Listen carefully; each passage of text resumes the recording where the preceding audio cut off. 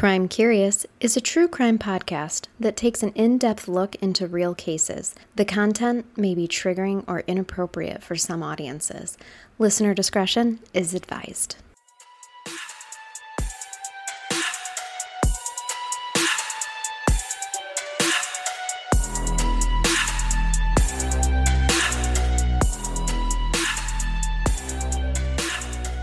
Welcome to Crime Curious. I'm Charnel. And I'm Amber. And welcome to our Garbage Pail Kid if you grew up to be an adult. We really didn't have a theme. We were just rolling with it today. Our people suck. People suck so hard. Yes, they do. Yeah, Terry Shepard from Sunday was a real bad sucker. He was. Who you bringing us today? I'm going to give you guys a heads up. This case is awful. Grab a tissue. And a drink. Okay. Grab a drink, grab a blankie, whatever you need. It's definitely going to crush your soul. Okay. There's no way to transition from that, Amber. So let's just dive pause in. And get what you need. We're going to have emotions are going to run high today. We're going to have a hell of a time together today. You may need to hold me again. It's been a while. It is one of my favorite parts of podcasting. Rocking Amber. Just a bonus to the job. Right.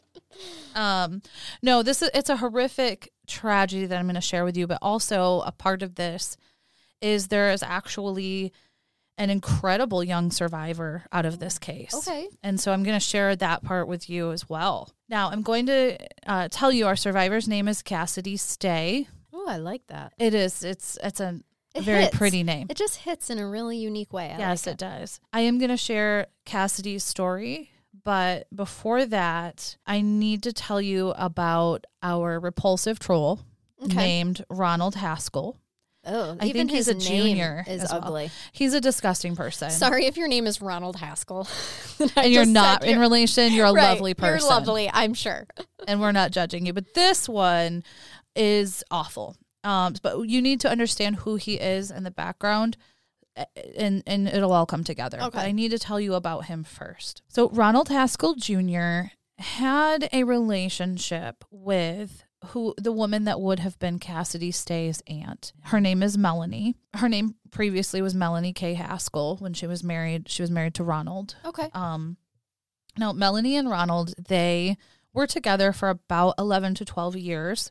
I saw kind of different variations in articles, and they lived in Cache County, Utah at the time that they were married. They got married in 2002, and during the time of their marriage, the couple ended up having 4 children of their own. Oh, okay. Now, in the beginning of the relationship, Ron started to show signs of being controlling right away. He didn't want Melanie to work. She was to stay home with the kids. He was the sole provider. Blah, blah, and, blah. Yeah, so we know the song and dance with this. Know that type. Yeah, and so that happened, my understanding is pretty early on in this relationship. Sure. So what started out as that controlling piece, it escalated into what we know as severe abuse, both psychological and physical. Wow, color me shocked. Yeah. And it sounds like this went on for a long time. Oh. So we had a horrible domestic violence cycle going on, and it ended up becoming daily that the abuse was happening to Melanie. Ron would hit, choke, punch, and basically drag Melanie around on the floor in front of their 4 children. This is the level that it got to. And Melanie also would report that Ronald became very abusive to the children as well. Oh, my God. Like I said, the family endured many years of this abuse from Ron. And Melanie stated that she didn't report the abuse because she was truly scared of what he would do. Sure. And I don't want to take away from that. Right. We understand that. So, like I said, they were together about 11 to 12 years total. She put up with it. She had to I can't imagine what they went through. Long. Oh, my God. I really can't. But finally, in June of 2013, enough was enough, and Melanie finally gathered up the strength to leave Ron. Okay. So, at first, when the couple separated, Melanie was still in the same area as Ronald, And this would soon present as a major problem. I'm sure you can guess when we talk about domestic violence, our abusers don't necessarily respect boundaries and limits. And a PPO doesn't keep them away either. Right. By October of 2013, Melanie had obtained a protective order against Ronald. And like we said, he wasn't obeying it. Sure. They never do. Now, in the process of the divorce, because she did file for divorce, it was put into their divorce decree that Ronald would have supervised visitation with the children. Because of the abuse that happened, Ron was ordered to complete a psychological evaluation, and he was not to be alone with the children until he was determined stable and fit, basically. Yeah, that's appropriate. Now, he did not respect these orders, as you may have guessed. Wow, that surprises me too. So he was violating the PPO frequently. He would show up at the children's school and, try to get them unannounced, which he was not allowed to do. This feels like all of my CPS caseload just coming right back in my face. I know. We see this happen so much. Now, for Melanie, this was getting to the point where she was not feeling safe being in this area. She couldn't fully get away from him. She didn't want to be with him. Right. But he was not having that.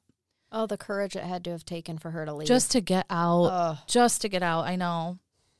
No, she knew that ultimately she needed to leave the area.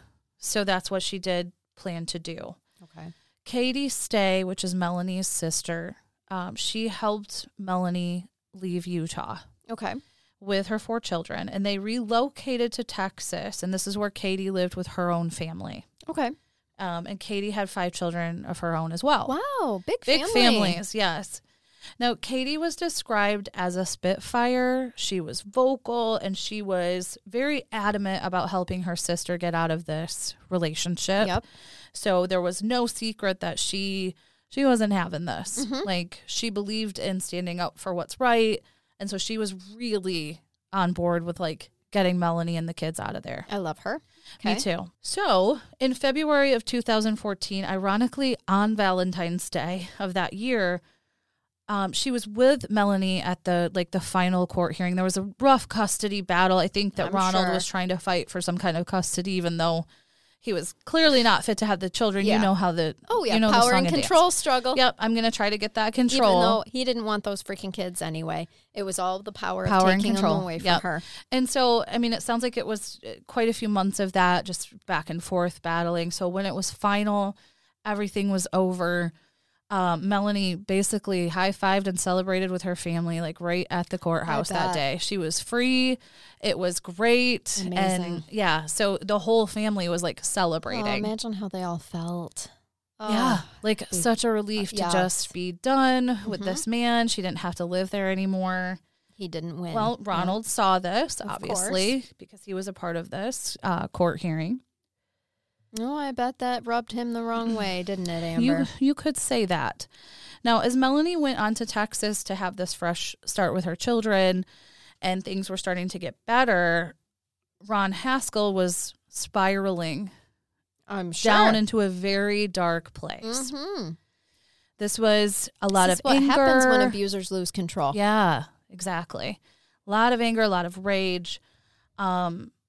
And in the months following the divorce, Ron would begin to start portraying this anger and violence toward his family. Now, I didn't get into an extensive amount of history before Melanie, but I would gather that this wasn't the first time that he showed anger and violence toward his family either. No, right. But it really heightened after the divorce. It really heightened after Melanie left and she was free. Mm-hmm. Now he's got to put it on someone else. Yeah.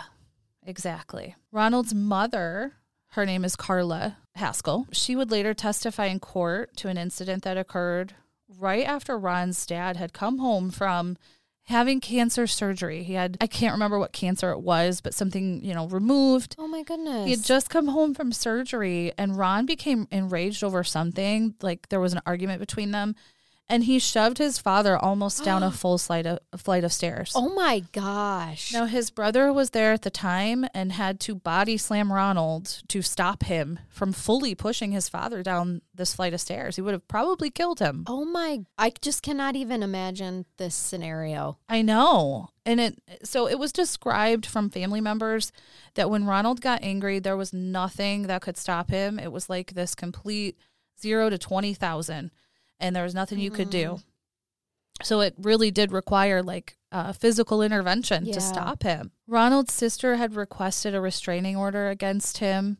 And also his mother stated that she wanted to get a restraining order following an incident I'm going to share with you as well. In the months following the divorce, all of this just started to escalate quite a bit. We already had abusive, controlling Ron.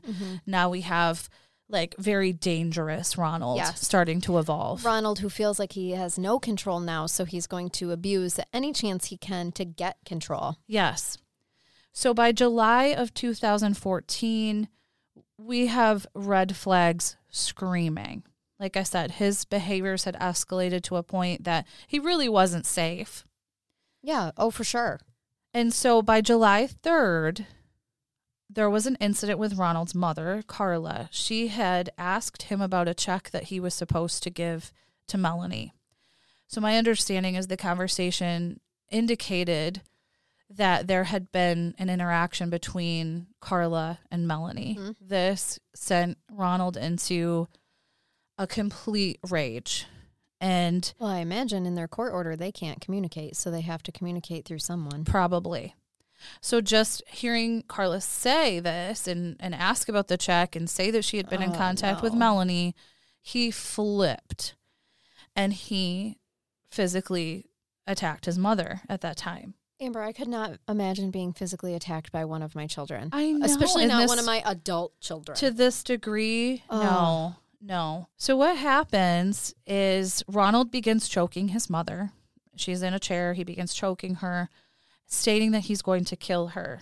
At some point, Ron's mother lost consciousness, and she recalls kind of this like fading in and out where she would come to and see Ronald staring at her, but she said it was a different Ron. Like we already had issues, but this was like he was different. Okay. He was like staring Darker her down and deeper. With no soul. Yeah. And so she would lose consciousness and then kind of like come back and remember seeing him, and he would choke her again. This happened for several hours. Oh my God, shut up. He had her basically held captive. And just taking her out and having her come to and taking her back out. Yeah, and I don't know how many times this happened, but she did describe several times that this had happened. And she said she must have lost consciousness, even though she didn't remember everything, but she did end up soiling herself in this process. Oh, so she definitely lost a lot of consciousness of herself. She had to have.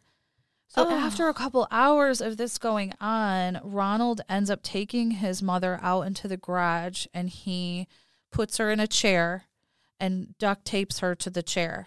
What the fuck? Fully duct tapes her so she can't move, she can't get away, and he leaves her there. So she is there for 4 hours, duct taped to this chair, and basically couldn't do anything and couldn't call for help until someone came along. Right. Eventually, Ronald's sister did come to the house and found her mother in this condition. Oh, my gosh.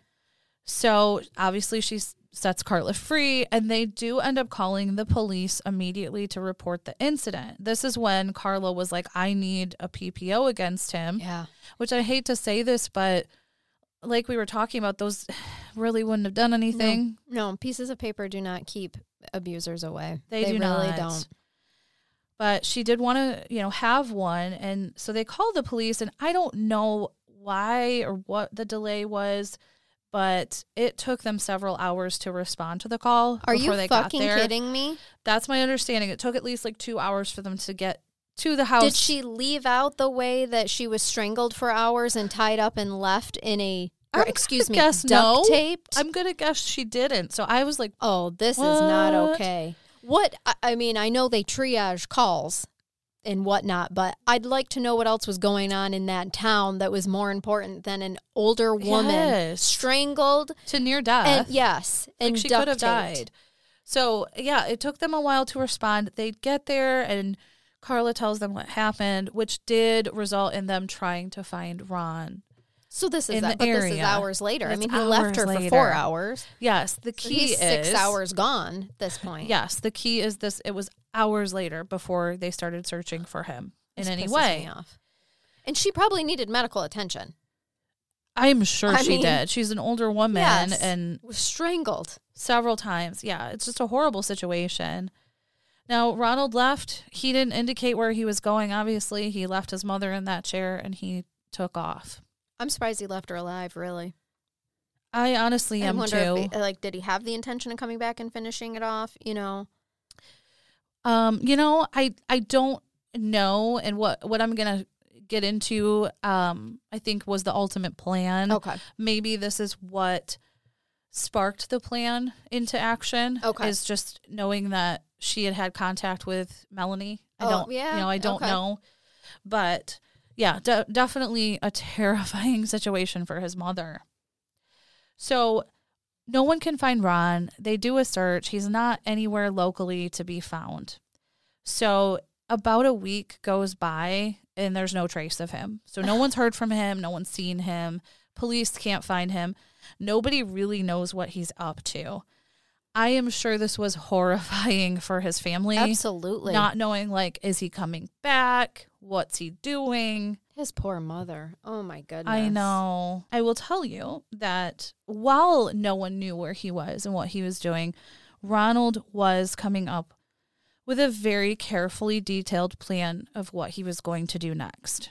He was basically laying low, but this is kind of what he was doing during that time. They wouldn't discover this until after the fact. Sure. But he's plotting. In piecing this together, it was very clear this had been plotted out. Okay. So what Ron Haskell did during that week is he did make a stop to an ex-girlfriend's house, which is interesting because he and Melanie were married for 11 years. Yeah. So I was like, gosh. That's a long time, a long ex-girlfriend. Right. I'd be curious the details. But what he does is he breaks into the house and he ends up stealing a 9mm gun from that home. Shit. It would later be discovered from detectives that Ron also stopped and made a purchase of a very large quantity of 9mm bullets. And he also stopped to have a nice steak dinner in Las Vegas before booking himself a room in the Spring area of Texas.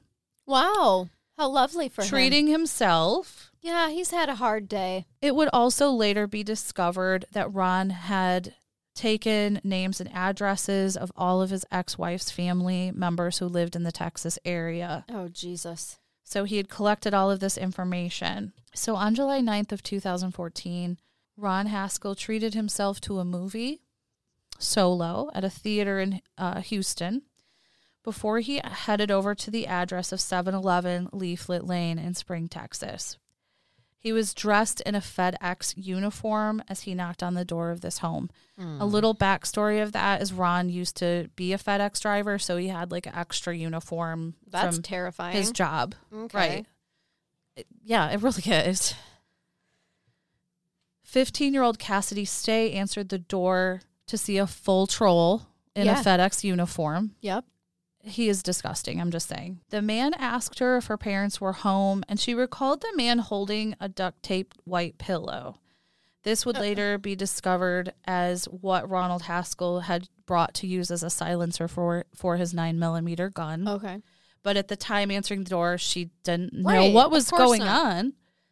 Cassidy told the man that her family wasn't home, so he left for a short time, but then he ended up returning.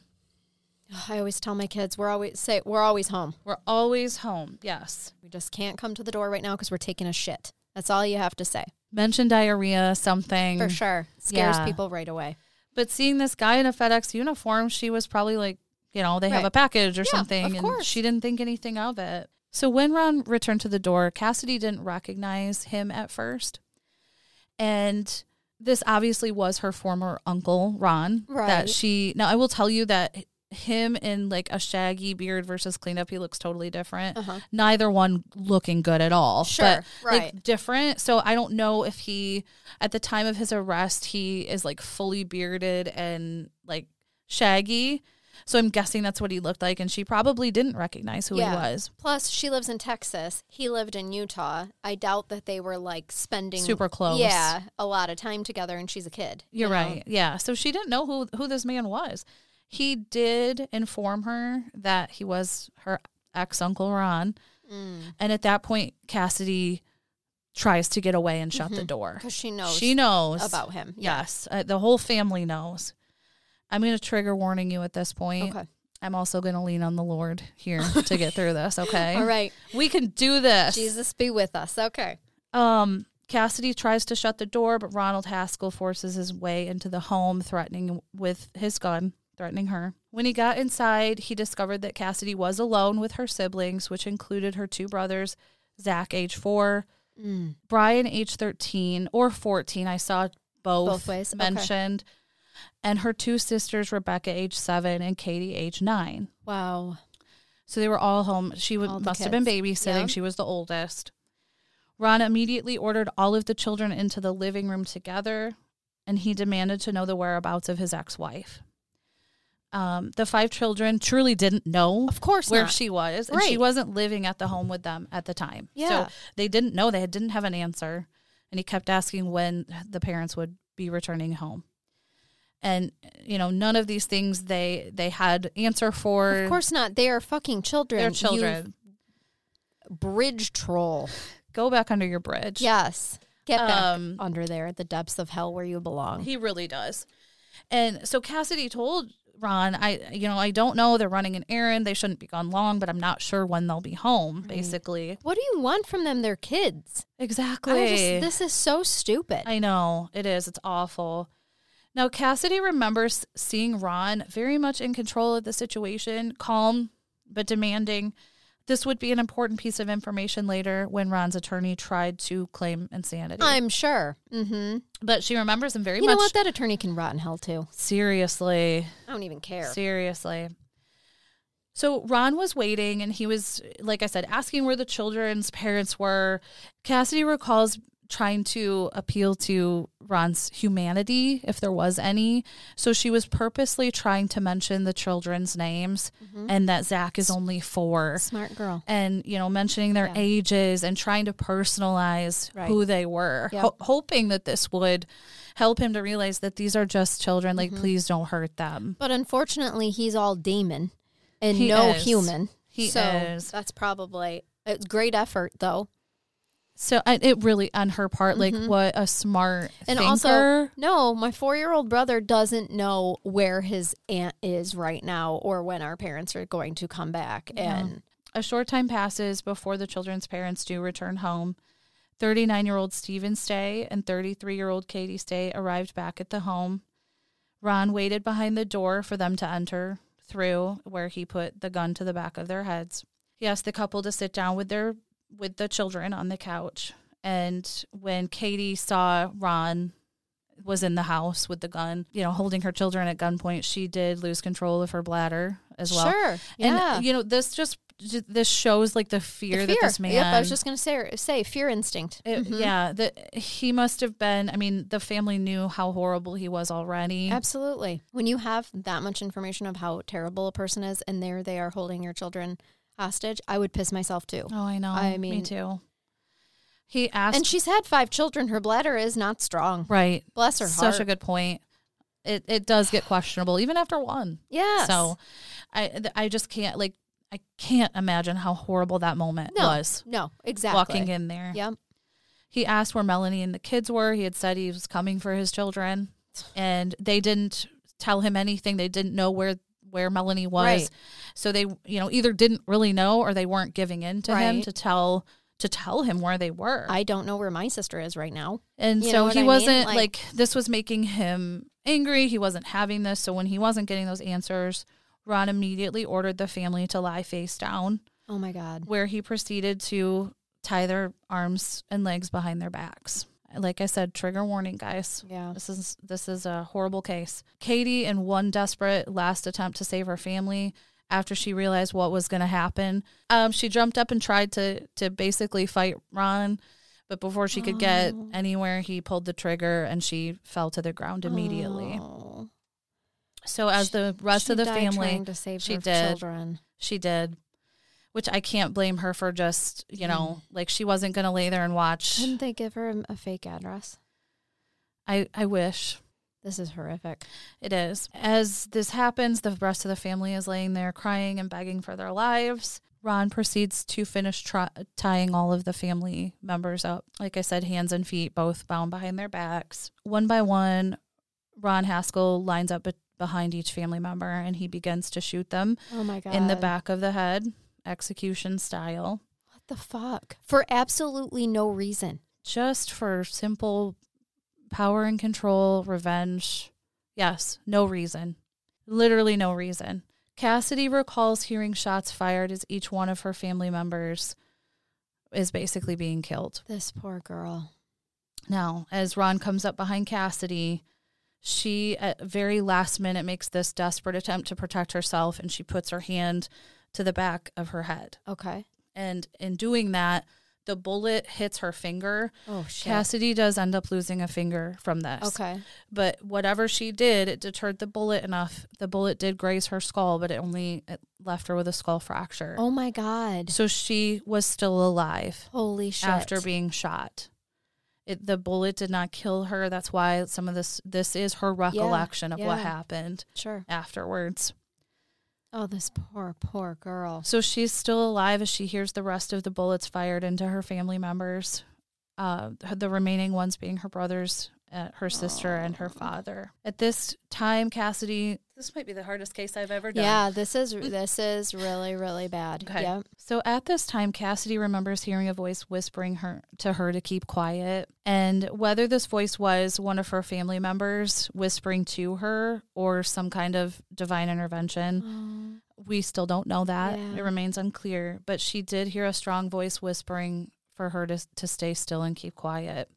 So she basically played dead the whole time. I think it was her mama. I think so too. I really do.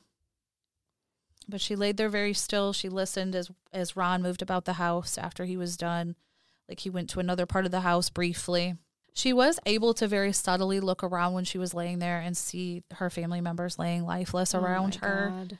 And she recalls seeing her father lying next to her, and he had put his arm around the youngest brother, Zachary, in an attempt to protect him, but he was also shot as well.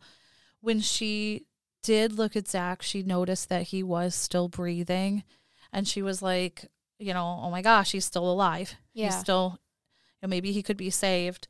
Unfortunately, after the fact, Zach does pass away at the hospital.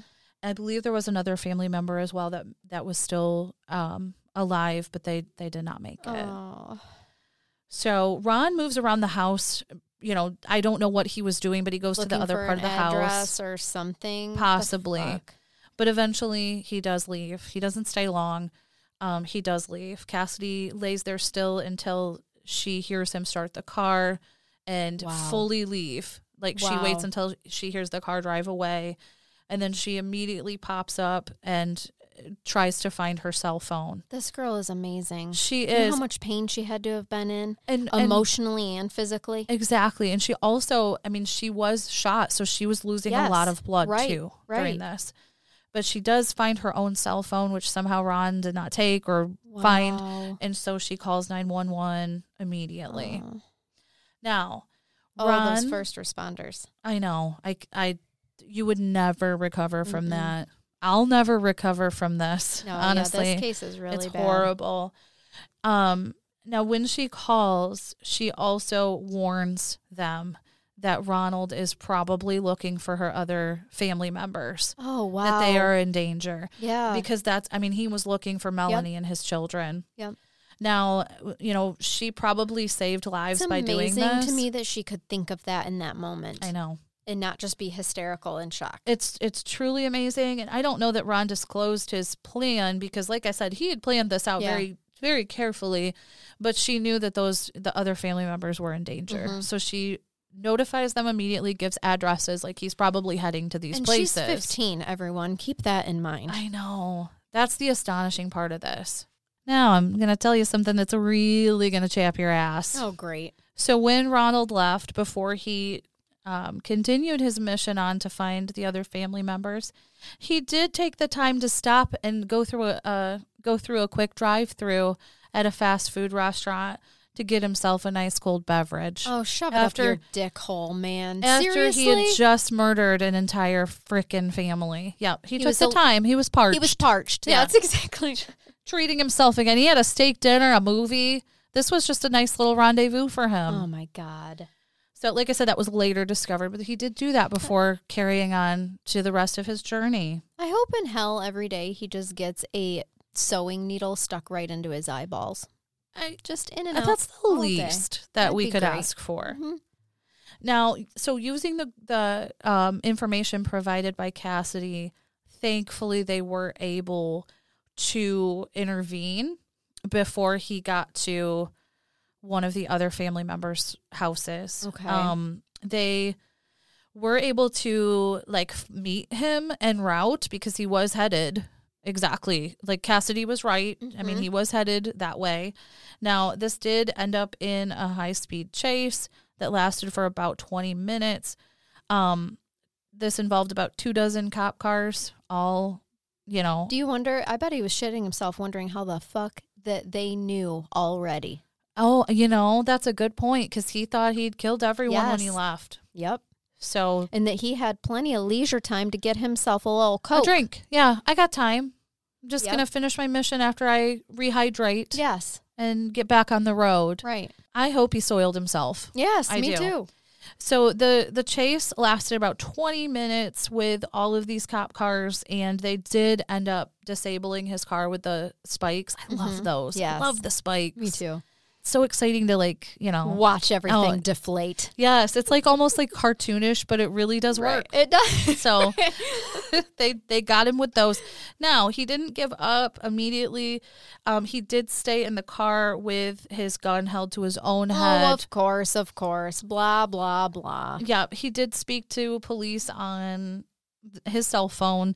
This lasted about 2 hours. It was kind of like a standoff with is he going to get out? This is why I couldn't be a cop, because I really would just be someone snipe his ass. That's a wrap. Yep, we're done here. One in the ear hole. We're good. Problem solved. Let's go get a snack, guys. Yeah. We're done here. It's 5 o'clock. I'm off the clock. Let's go. Now, eventually after I'm sorry, it was 3 hours, not 2. It was 3 hours of this going on. Ain't nobody got time for that, Ronald. He did end up surrendering to the police, and he did go with them. He was probably thirsty again. Yeah. His pop was out. My beverage is gone. Yes. It's time to go. So, they do take him into custody at that time, and on July 10th of 2014, the very next morning, he was charged with 6 counts of capital murder. He made his first court appearance on July 11th. Now, one of the unfortunate things about this case is because we know how legal issues go. We know how that debate of insanity versus not. So it was drawn out for a while he got his psychological testing, wasn't it? It was drawn out for quite some time.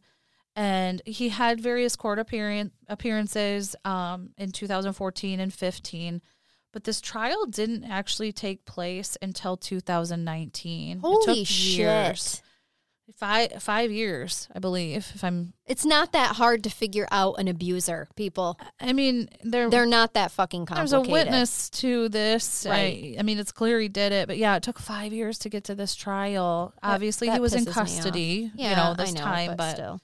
For Cassidy, though, yes, it just breaks my heart.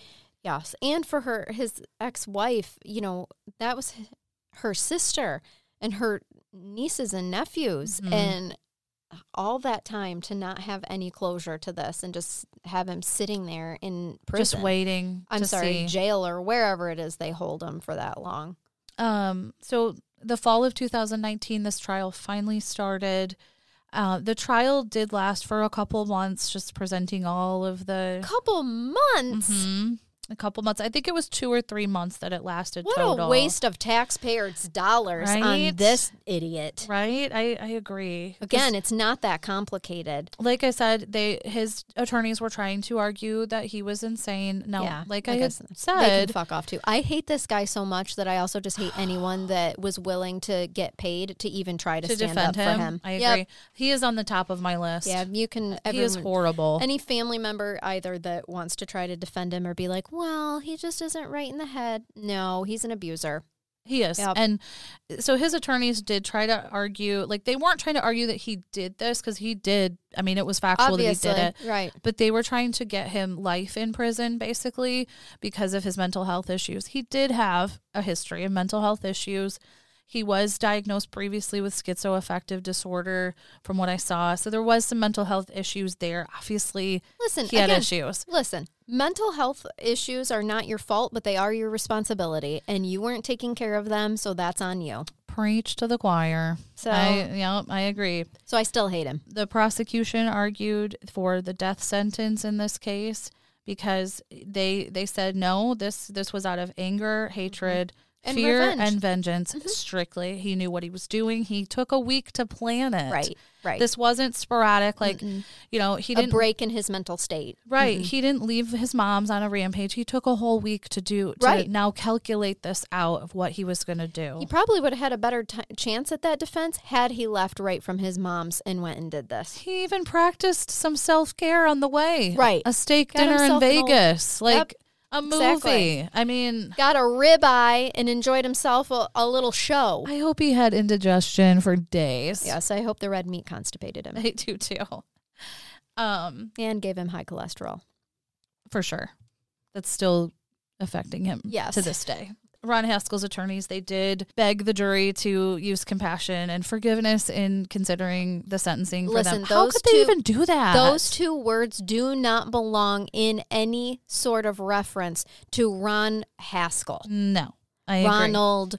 Ronald, whatever his name is. I hope the attorney at that point was like, what am I doing with my life? For sure. Inside. I really hope that was the turning point where he was like, I am asking for Why a jury am I defending this man? To have compassion when he point blank killed a 4-year-old, a 7-year-old, a 12 or 13, I'm sorry, 13 or 14. Yeah. 2 parents and attempted to kill a 15-year-old. Yeah, please have compassion and forgiveness. Can you have some compassion and forgiveness, 12 members of his peers? Mm-hmm. Fuck off. I hope you tripped a lot and fell on your face daily. Daily. Until Legos. You got a new job. Stepping on Legos. No, I think I know the death penalty is different. Everyone has different feelings on it. Sure. But the asking for compassion, forgiveness is a very bold request in this case. I agree. I don't like that at all. It turns my stomach. Yeah. I mean, there could have been a lot of other ways without putting it like that. You know what I mean? Yes. Like, choose your words wisely, troll lawyer. Defender of trolls. Defender of the trolls of the universe. The prosecutor, Lauren Bard, told the jury that Haskell's issues are not his mental illness. His personality is his issue, describing him as a manipulative, selfish, narcissistic, blame-shifting monster. Get it, Lauren. Get it. I agree. Prosecutors said that Haskell had faked symptoms of mental illness and had meticulously crafted a plan to hurt everybody who helped his ex-wife escape. Mm-hmm. Which is a shame for people who legitimately suffer from mental illness. I know. It is. Several hours after meeting, the jury did come to their conclusion. I don't think it was a really tough decision in this case. They did find him guilty, and that they did request the death penalty. Yeah, this is Texas. In this case. Hello. Yep. So he did receive the death penalty in Texas, and he is anticipated to die by lethal injection from this. Still too easy. Yeah. So at the trial, Cassidy, she had to testify. She is an amazing, amazing girl.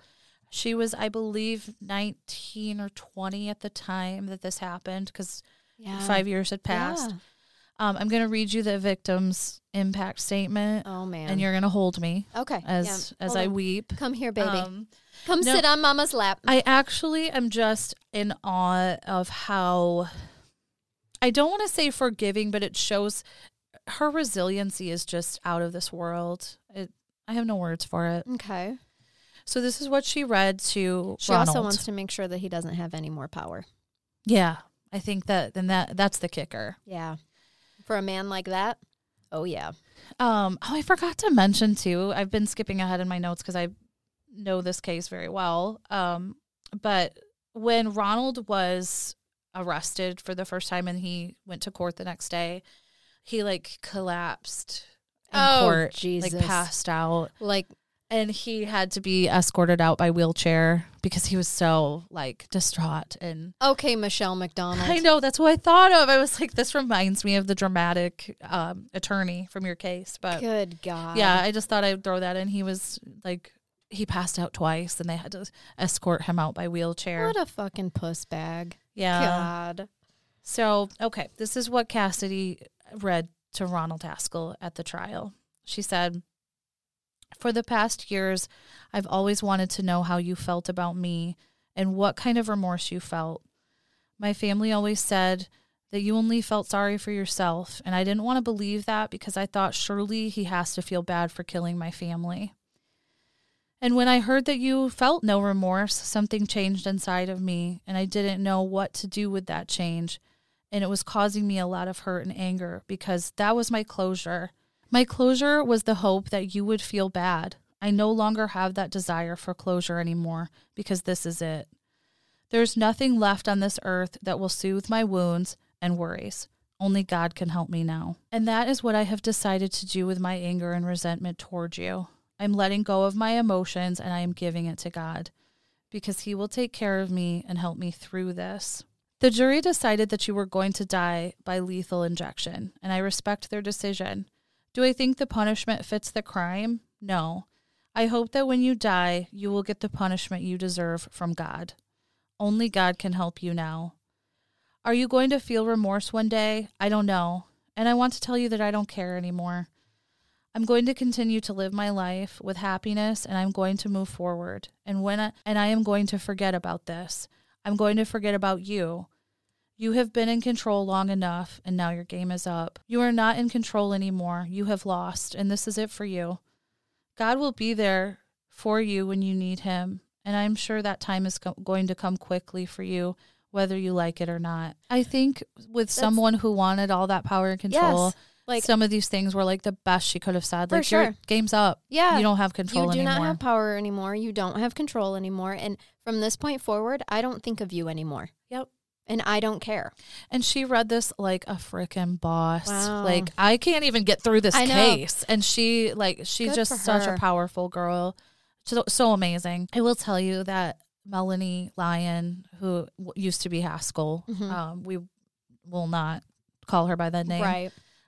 She blames herself for this and what happened. I'm sure, but it's Ronald, the troll Haskell, that did this, not her. She was quoted saying that this was the price that she paid for her freedom. And at the trial during her testimony, she stated that this was a promise from Ron followed through, that she would watch her family die. Oh my God. Yeah. I cannot imagine the pain that this woman has gone through, blaming herself for her family. And then has to live with it. And that's, to him, the ultimate power right there, is that he knows that he succeeded in taking part of her family. That's why he started with them and not her. Exactly. He may have known exactly where she was. That's true. He could have known because, he went straight to her sister's house first. Like I said, they were celebrating. They helped her leave. Mm-hmm. So they had to pay too. Mm-hmm.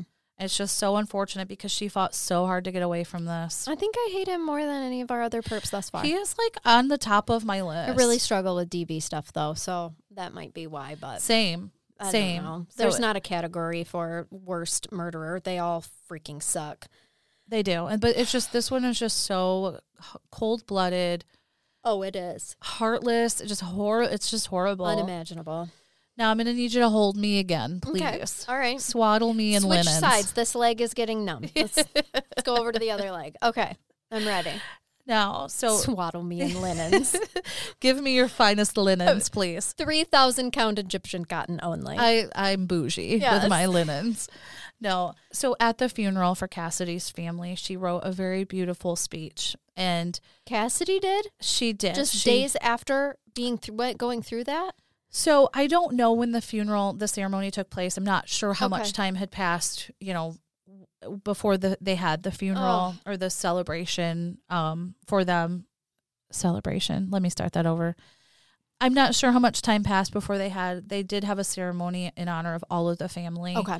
But Cassidy did speak at that. So in Cassidy's speech, she had mentioned a quote from Dumbledore. Oh, no. For all of the Harry Potter fans out there. I am a huge HP fan. Yeah. So she put into her message about her family this quote. She said, "In The Prisoner of Azkaban, Dumbledore says, happiness can be found even in the darkest of times if one only remembers to turn on the light." Oh. Now, when she said this, this case got a lot of attention media-wise, like in the area. And so this really touched the hearts of millions of people. A lot of news stations were picking this up and sharing that quote that she had said. And in doing that, it also got the attention of J.K. Rowling, creator of the Harry Potter series. Mm-hmm. And she ended up writing to Cassidy and sending this care package to her after hearing her story. And she put in the package a copy of the third book, which I think was the one that was out at the time. Yeah. And she included a wand and an acceptance letter to Hogwarts school. And she also included a letter with several paragraphs written from the point of Dumbledore telling her basically what the headmaster would have told her if he could have. Oh my God. Isn't that so heartwarming? It is. That's that so really awesome is. that she did that. Wow. Yeah. So, Well, I'm not the same person that I was 50 minutes ago, so thanks for that. Just a little bit about Cassidy.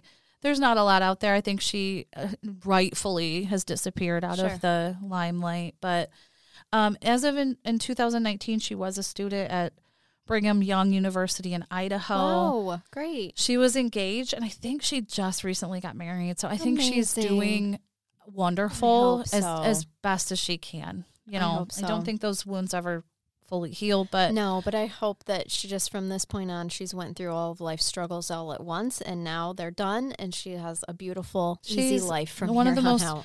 Resilient people I've ever read about to have in my that life. Happen at such a young age. I can't fathom. To be able to speak and testify, and I couldn't do it. I couldn't.Id it ever say who took care of her relative-wise until she was an adult? I didn't see that. I mean, they sounded like a close-knit family. So I think they were, and if seeing pictures, they looked like a beautiful family. Yeah. So I'm not sure who she went to live with, but I think she had definitely loving options to go to. Yeah.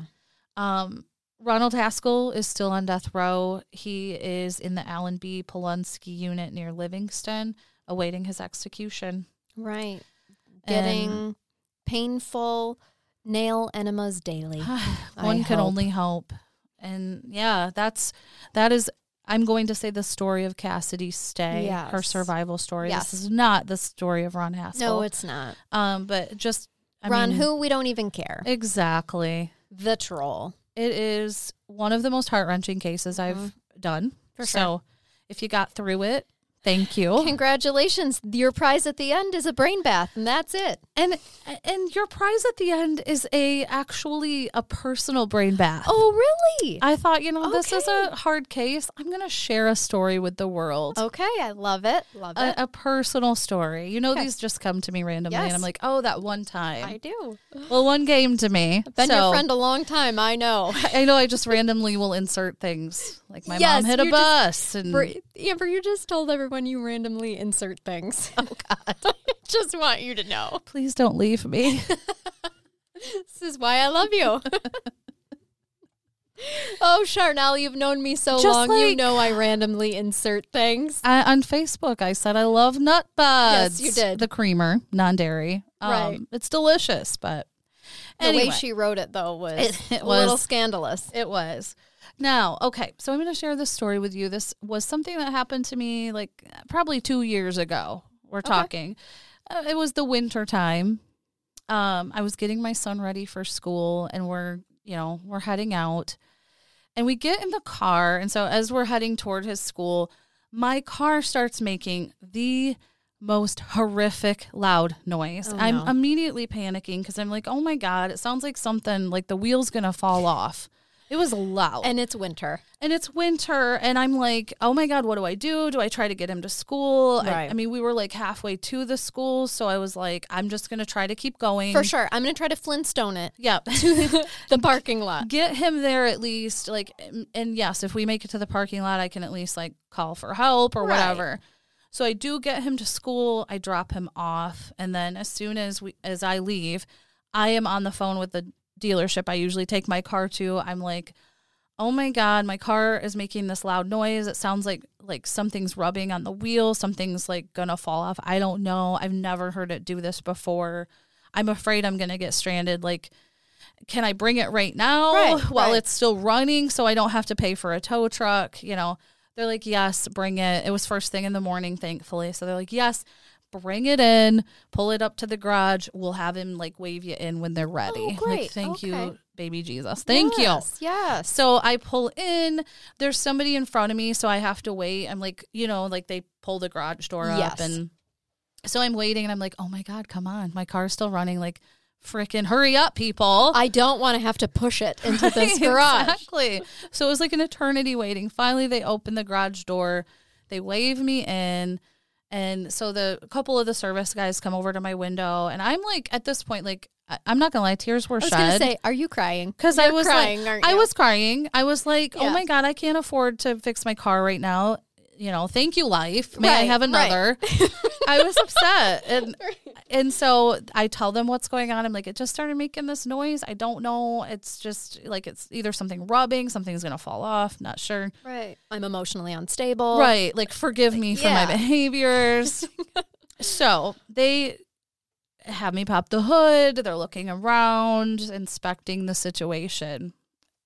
They come back probably like 2 minutes later. And they're like, ma'am. Oh, no. You have a large tree branch stuck underneath your car. No. And I can't tell you how freaking awkward this like couple of seconds were that we were staring at each other. Because it hit me. That's what it was. The whole time. Never thought to look under my car. Never. And we're looking at each other. I'm like, oh, okay. How socially do we move on? Yeah, how do we move forward? So all I could say is, I'm going to go now. I'm going to go. Thank you. Thank you. Thank you for discovering the tree branch. What do I owe you? And I drove off very shamefully out of the garage. Was the tree branch still there? They did take it. They did remove it for me. And I drove away. And I am confident they were laughing their asses off after I left. 110%. They were trying so hard not to laugh at me that, like, right then. Oh, they're just like, how professional of them. Because I probably would have brought you the large tree branch and would have been like, here you are. Here, we extracted this. It's a pretty hard case to crack. Yep. So that's my story. Amber, it happened locally, and I am still not over it. And some people may be listening and be like, oh my God, that's the Amber. The podcast that I love. Yeah, that's the girl. I did know someone that worked there at the time, and so like I think I had mentioned it on Facebook at the time because it was funny, and he was like, "Trust me, it was like the laugh of the dealership." And I'm like, "I'm so glad I just drove away, Yes, I'm gonna go now. Thank you for your time. That's I'm like, so I'm gonna go. Yeah. Like, what do you say? Nothing. That's all I would have. I would have been like, well, I knew that. I was just making sure you guys knew that and that you weren't going to charge me for something extra. So now I know I can trust you. You passed the test. As a future customer when something's legit wrong. Yeah. I know I can come count to on you guys. Yeah. Oh my gosh. Yeah. But it was I was in crisis mode. I'm like, something's falling off this car. Crying. You poor thing. Yeah. I'm like, I can't get a break. And it was a branch under the car dragging along. Sometimes in life we make catastrophes out of small situations. We do. And I'm here for that. I'm your girl for that. So, it's true. It happened. You also might be the reason why I get offended when I go to a dealership and they act like I don't know anything because people like I'm a woman. And I'll be like, listen, I know because of my best friend that you think that I don't know what I'm talking about, but I do. I checked under my car and there isn't a tree branch, so I know it's not that. Talk about fitting the stereotype that day. Love you. We all do at some point in time or another in our life. Yeah, so there you have it. Thank you for that. That is my personal brain bath for you. I'm so happy you shared that. I bet a lot of people can relate. We've all had a moment in our life where we're like, yep, okay, I'm going to pretend like this never happened. A lesson was learned here today. You know to check under your car first. For noises. Also, why'd you run over a large tree branch? I was thinking about that. And I'm like, how did that rascal get under there? I don't remember. Was it under there? Because I used to, where I lived, there was a lot of pine trees before. Yeah. Did I park over it? I mean, it's not unlike me to barrel over some things. I don't know. I don't know where it came from, but I didn't see it. You probably the night before parked on it, maybe barreled in like Cruella DeVille in her Cadillac or whatever it is that she drives. I honestly think realistically that is what happened. You just went right over it in the parking lot of your apartment complex at the time and didn't give it a second's thought. I think that is probably what happened. You were home to the day to your dog. And that's all that mattered. And it is very common for me to come rolling in to work and just like not stop at the end of the parking lot and just kind of roll into the snowbank or whatever. That'll stop me. That's fine. My Jabiz coworkers just let me live my life. So I could have just barreled over it in the dark and not seen it and drug it with me in the morning. Sure did. Took it for the morning drive. And I'm still alive today. I've made it this far. Somehow, by God's grace only, my friend. Yep, still here. Well, thank you for that, and hope you enjoyed that. That was a lovely palate cleanser, by the way, after that horrific case of things. I hope it was.